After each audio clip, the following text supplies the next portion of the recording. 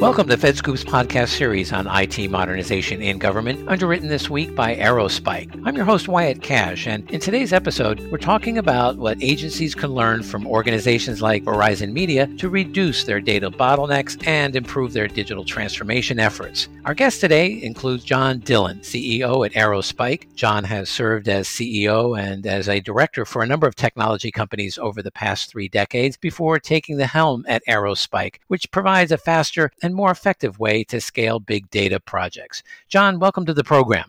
Thanks very much. I'm glad to be here. Also joining us today is Srini Srinivasan, co-founder and chief product officer at Aerospike. Srini also brings many years of technology engineering management experience to today's discussion, having worked previously for IBM, Yahoo Mobile, and other firms before co-founding Aerospike a little over 11 years ago. Srini, thanks so much for joining us. Thank you, Wyatt. I'm glad to be here. Well, agencies have lots of legacy apps that need to be refactored to take advantage of modern architectures, such as containers and the cloud. And at the same time, the volume and velocity of data generated by government agencies continues to grow at astronomical rates. And so does the challenge of managing all that data. So, John, let's start by asking, while the computing power of the cloud is certainly helping agencies, how would you characterize where we are with the tools needed to manage and analyze big data sets in today's multi-cloud environments?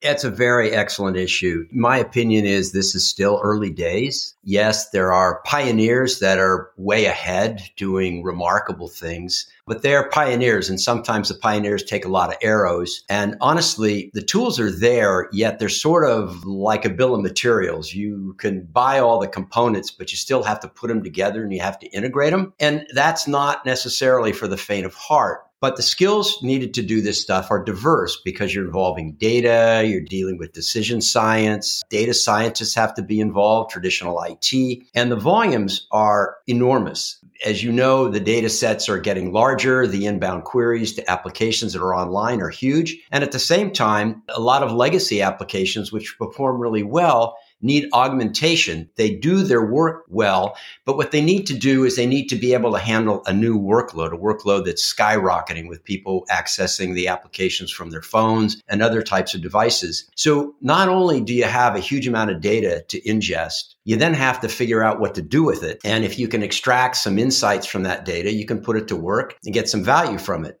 But there's a lot of varied disciplines required, and that's one of the biggest challenges for companies and organizations like the government. Well, a number of financial and media companies, Verizon Media comes to mind, are using Aerospike applications to achieve extreme scale computing and maintain high levels of availability and reliability. What allows Aerospike to help them achieve better performance with their data than, say, alternative solutions? Well, there are a lot of alternative solutions. We've got a history of building new technology every decade and then deploying it against an ever-increasing set of volumes and transaction loads.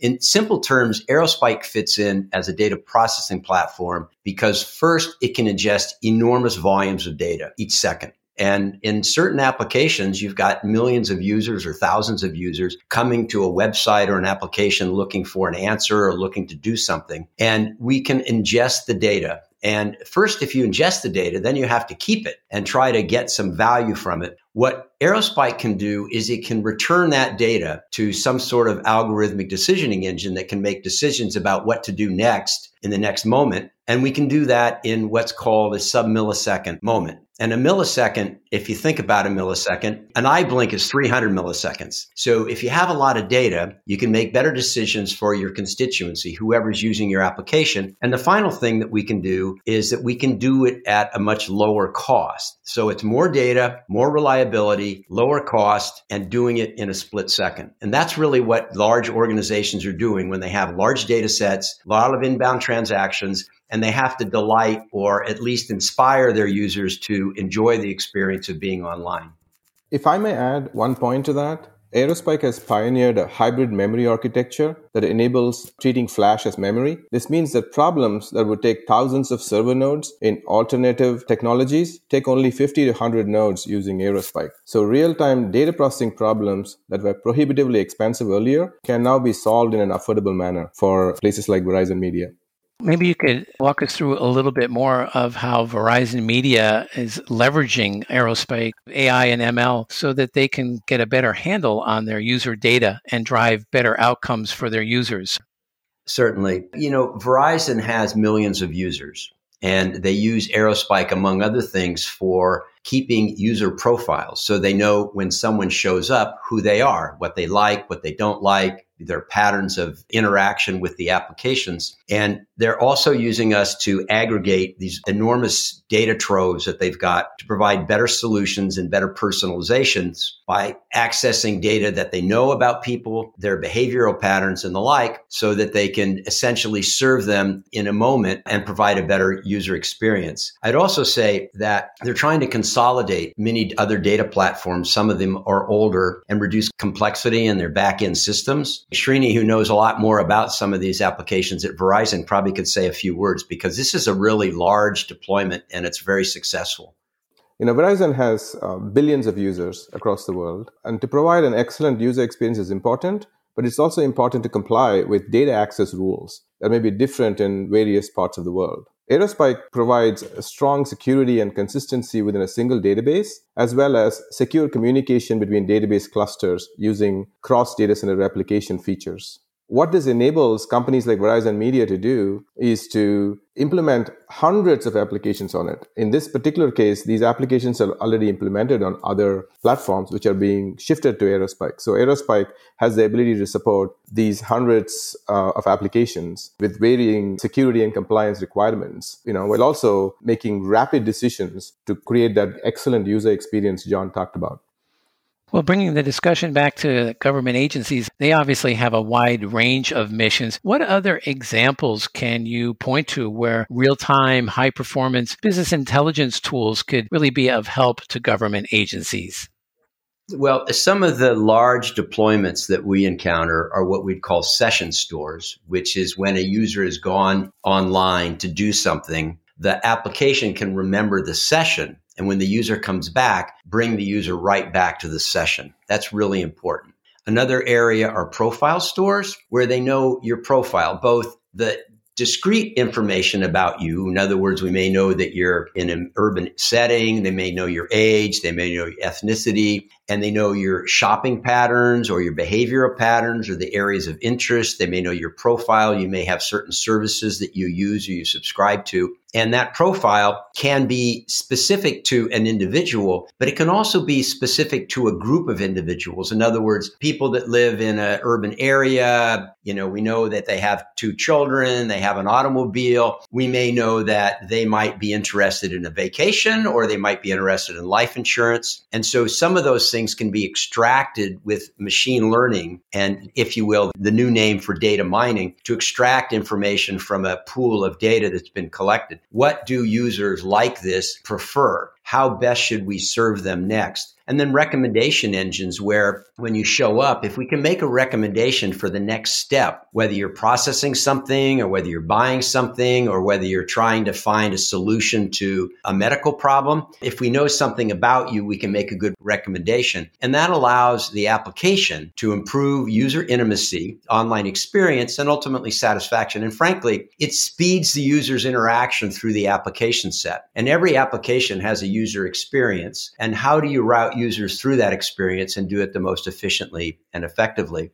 And sort of along those lines, to your question, our federal government serves some of the largest communities in the world. I mean, they've got employees, they've got the Department of Defense, they've got people who benefit from the Social Security Administration, they have veterans, they have postal clients, retirees. And these constituents do not compartmentalize their views regarding online experiences. All of us conflate what we do professionally, what we do personally. We have phones, we have tablets, we have laptops, and the bar continues to go up. I mean, if you're booking a flight on United Airlines, you might compare that to booking a hotel room or maybe buying a product on Amazon or shopping someplace else. And all of those experiences are different. Today, all of us who deliver an internet presence are competing with best practices. And so as our government agencies look to improve and to expand their, if you will, their presence within their constituencies, the ability to deliver an experience that is comparable to some of the best practices, I think, is really important. Srini, let me turn to you at this point. On a practical level, what kind of infrastructure or workforce expertise would agencies really need to take advantage of a solution like this and achieve similar results? Agencies have an opportunity today to solve many extreme scale real time data processing use cases that were not possible even a few years earlier, or they were too expensive to solve before. For example, within the next 5 years, SpaceX in their Starlink system intends to have about 12,000 satellites in low Earth orbit. Assuming the current loss rate of 10%, that'll be over 10,000 satellites transmitting over 100 terabytes a day, 41 petabytes a year, and requires a database solution capable of sustaining a load of approximately 1.3 billion transactions per second. And this is not even the limit. They're trying to go to 4.5 billion a few years after that. Engineers at HP Enterprise were trying to solve this ingestion problem, and they have benchmarked a system running Aerospike combined with persistent memory and NVMe SSDs that can handle such a load today in an affordable manner. So what agencies can do is they do have the ability today to implement mission-critical real-time systems at the same scale or higher by using disruptive technologies like Aerospike that in turn leverages Intel's Optane persistent memory, for example, cloud technologies, NVMe storage, all kinds of networking technology which is coming on board. And such systems based on Aerospike can provide the high performance at scale with a low TCO. For example, a 100 petabyte database could only take 100 to 150 nodes to implement in this. So it becomes tractable. So I think agencies should be looking ahead to solve the large problems they have in real time. And we do have the ability to do that today. Finally, gentlemen, what key piece of advice would you offer federal CIOs and chief data officers as they continue to try to map out their data strategies going forward? John, maybe you could take that one first. That's a wonderful question, and it should be on the minds of every agency that's trying to look at data and how they deploy it for value. There's a lot of value in the data, and you should have a strategy for mining that value. It's like raw ore. And if you refine it, you can get nuggets. But my advice is, and this would be advice to any large organization, is start small and iterate. Usually it's a journey and there's a lot to learn along the way. And the best strategies I've seen is to start small, iterate, and then learn, and then grow along the way. If you start with a manageable first project that, if successful, will have a handsome ROI, yet not be fatal if it fails, you're right where you need to be. Because after you've celebrated the success of the first project, you're going to be a lot smarter for the next project and the next project and the next project. You don't really want to plan your first project to be a manned colony on Mars. While that might be doable, it's going to take a long time, have enormous risk, and the probability of failure is high.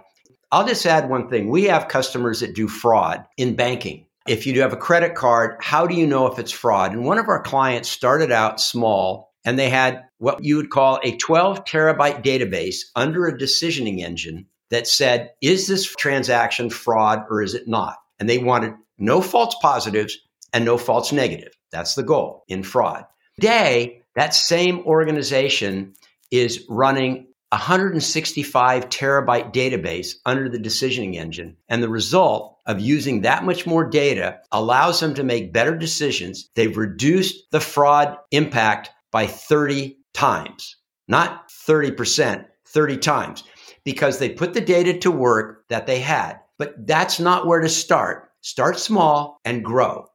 And Srini, your additional thought on that? We have the technology available to solve some of the extreme scale real-time problems. So I would say that the CIOs and chief data officers need to really work on training the developers to use such next generation technologies to develop their applications quickly. Also, to train operators to organize resilient deployments on public and private clouds. And the most importantly, educate the procurement personnel to understand the enormous TCO savings that can be obtained by using the right combination of hardware and cloud with software like Aerospike for real-time data processing problems. Well, those are some great examples and some great points to close on here. I'm afraid, though, that we're going to have to leave it there for today. John Dillon and Srinivasan, thank you so much for taking time to talk to us about alternative ways to reduce some of the data bottlenecks at large-scale organizations. Well, thank you very much for having us. Yes, thanks. It was great to be here. And thanks to Aerospike for underwriting today's episode. Look for more of our coverage of IT modernization in government on fedscoop.com and our FedScoop radio channels on Apple Podcasts, Spotify, Google Play, Stitcher, and TuneIn. This is Wyatt Cash. Thanks for tuning in.